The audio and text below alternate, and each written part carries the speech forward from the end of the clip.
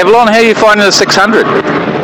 Yeah, pretty good, thank you. It's definitely a big change from the 125, but it's all been going good so far, and I'm really enjoying it. It's nice to have a change, something different, so yeah, it's all good. And you all recovered from your little incident there at Phillip Island?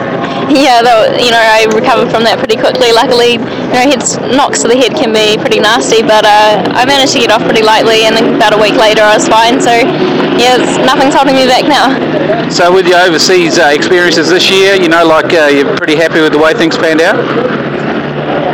So. It was pretty rough. I had a bit of bad luck, but I was also quite unprepared for the 2 opportunities that I got, which was a shame. But I'm sure more will come along my way, and we'll just work on being more prepared for them next time. And yeah, hopefully we can pull together some good results overseas, because I'd like to go over there next year and do a full season.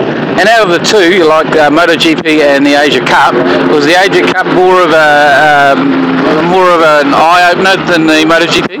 For sure, those little Asian kids, they're about 45 kgs, and they are just absolutely amazing. The competition of racing over there is so strong, so they're fighting every week to be at the top, and it's their living. They make money out of it, and that's the only money they get. So it's definitely hammer and tong out there with them, and it was an awesome experience to see what racing does for them and for their country, and I'd definitely like to go back if I got the opportunity. And the circuit, Sugo's a unique circuit, isn't it? Yeah, for sure. It's a little bit dangerous in places actually, but I think a few of the Japanese circuits are. But it's really cool. It's like in a forest, so definitely a bit different, and pretty cool. Well, this weekend, of course, this is really probably your debut on a 600 in a major series here. What are your outlook here for this weekend? Just to learn, to be out there with guys like Carl, Dennis, everyone. I just want to learn from them as much as I can, and obviously see what the pace is like.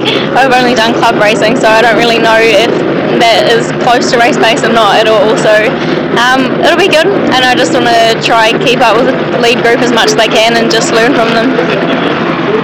Scotty Moir, been out there today. How's it been going? Yeah, had one run out there so far.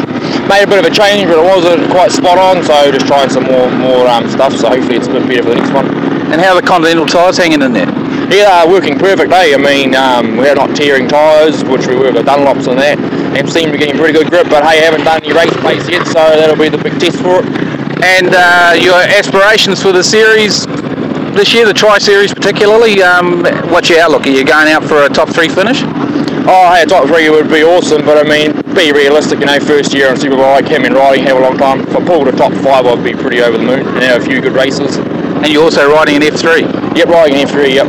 Is that the same 450 you blew up at Timaru last year? Yeah, same one, but seems going a bit better now, so that's the one there. I want to take the top spot for that one, hopefully, so yeah.